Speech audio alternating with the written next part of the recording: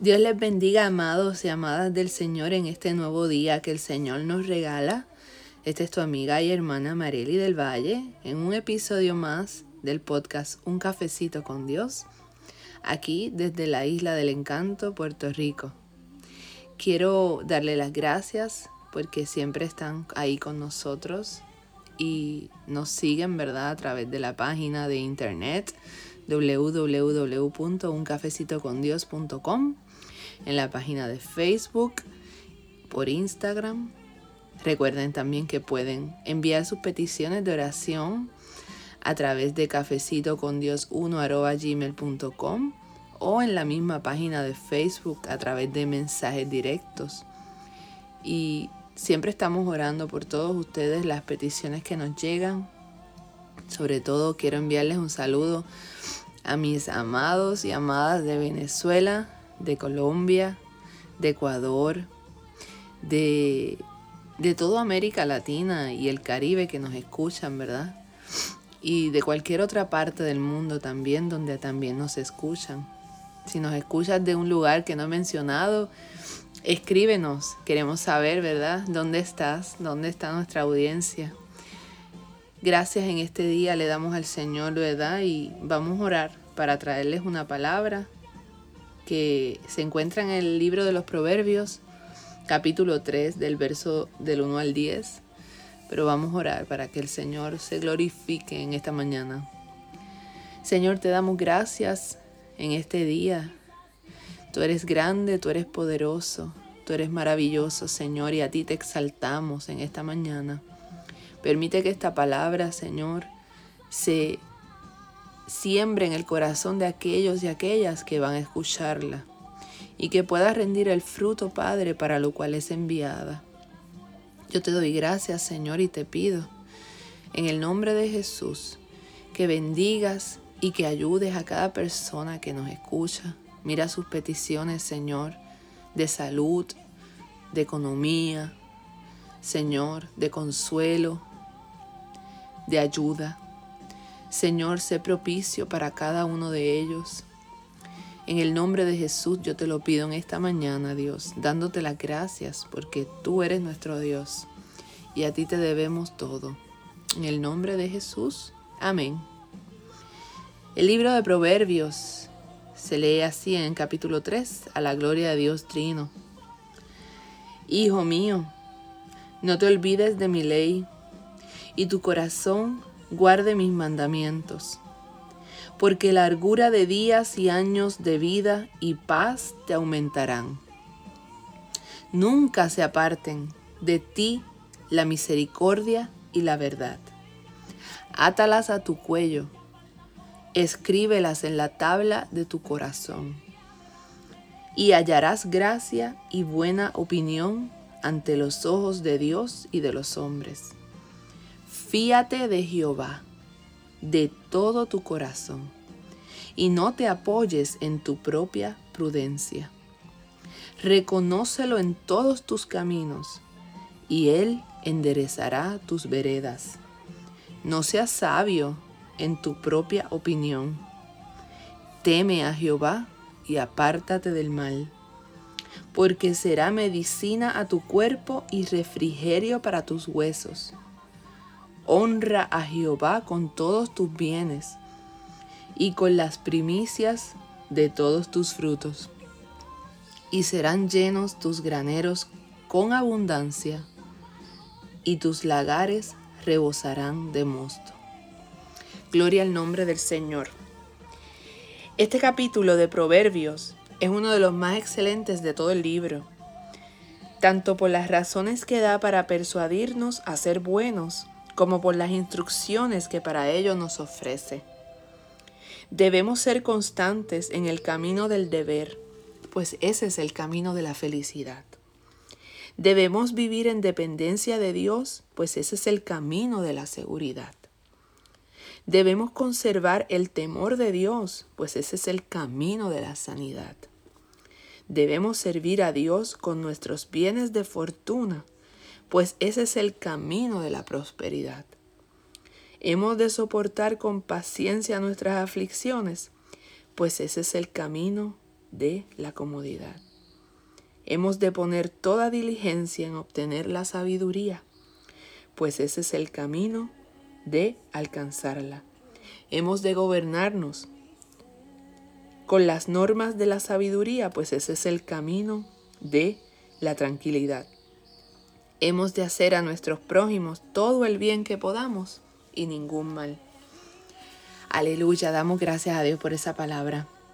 Ese comentario es sobre este proverbio que nos exhorta ciertamente a la obediencia y nos da unas recomendaciones a seguir. Dios quiere que nosotros podamos entender una cosa bien simple. En el libro de Deuteronomio dice, en el capítulo 28, que la obediencia trae bendición.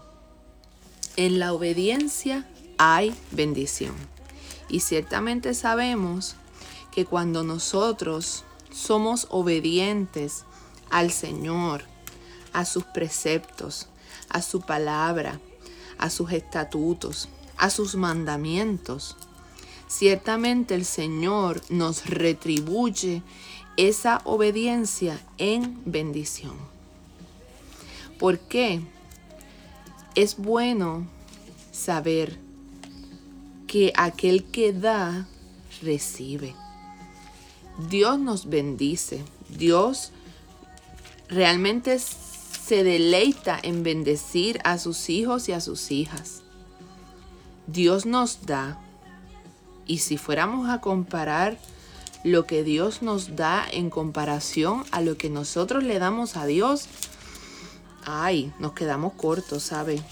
¿Verdad? Porque es bien difícil poder compararnos, ¿verdad? Con todos los beneficios, las bondades, la provisión, el amor, la misericordia, todo lo que Dios nos da.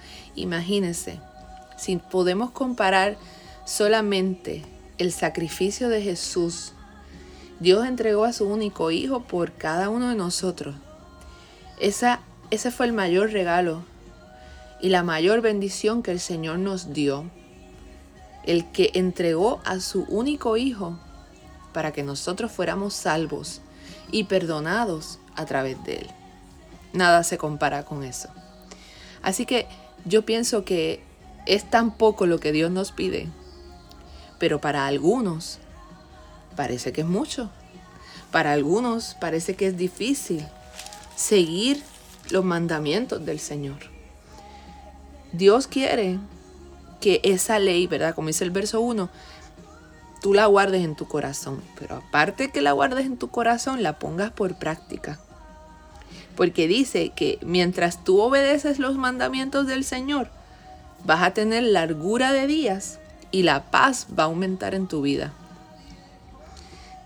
Nunca se aparten de ti la misericordia y la verdad.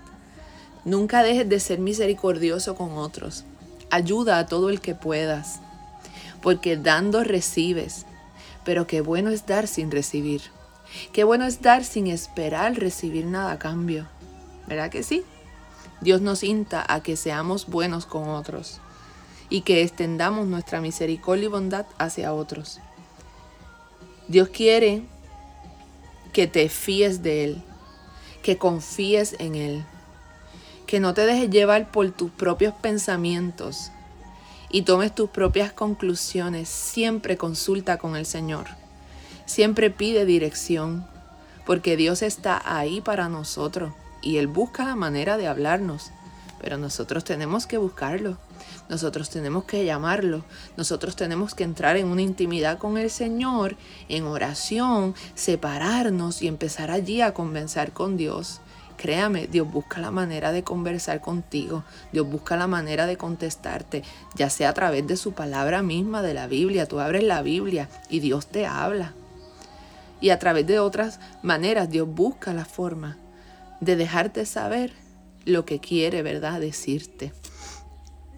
Dios pide que lo reconozcas en todos tus caminos, que todo lo que tú hagas se lo encomiendes a Él, que todas tus decisiones se las consultes a Él, porque así Él va a enderezar tu vereda. Qué bueno es andar por la vida sabiendo que Dios va dirigiendo tus pasos. que no vas como un loco o una loca por ahí, haciendo cosas a lo loco, ¿verdad? Sino dirigido por el Señor. ¿Tú no crees que si tus decisiones y tu caminar, siempre lo consultas con el Señor, tú no crees que te va a ir bien? Y no necesariamente significa que en algún momento no te puede salir algo mal, porque la vida, el caminar, aunque seamos cristianos, no es color de rosa. Van a venir situaciones, van a venir aflicciones, van a venir complicaciones, pero si tú te mantienes conectado con el Señor, si tú te mantienes que sigues el consejo del Señor y te mantienes pegado a Él, Él te va a ayudar. En medio del proceso Él te va a ayudar. Isaías dice que aunque pases por las aguas, Él va a estar contigo. No te dice que no vas a pasar por las aguas, por las inundaciones, por las dificultades, pero te dice que en medio de ellas yo voy a estar. Que aunque pases por el fuego, no te vas a quemar. O sea, el fuego de la prueba puede venir. Nadie está exento de eso. La única diferencia de aquellos que estamos con Dios, de aquellos que mantenemos una comunión con el Señor, es que en medio del fuego de la prueba, Dios nos guarda. Dios guarda nuestro corazón, Dios nos ayuda, Dios nos da una salida, porque siempre hay una salida para la prueba.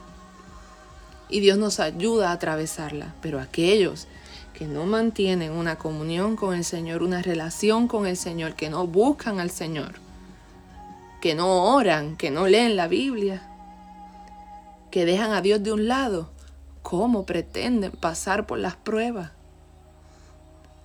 Es difícil. Busca al Señor en esta mañana. Búscalo en oración. Dice el verso 9 que lo honres con tus bienes y con las primicias de todos tus frutos.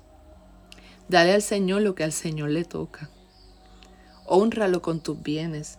Y te aseguro, porque doy testimonio y fe de eso, que el Señor llenará tus graneros con abundancia.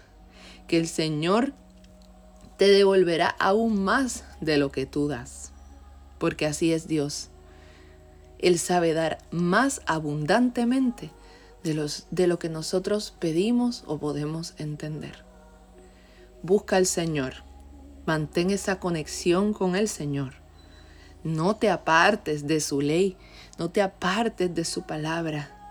Obedece, que en la obediencia hay bendición. Que Dios te bendiga en este hermoso día. Y ya será hasta la próxima. Dios te bendiga, amado.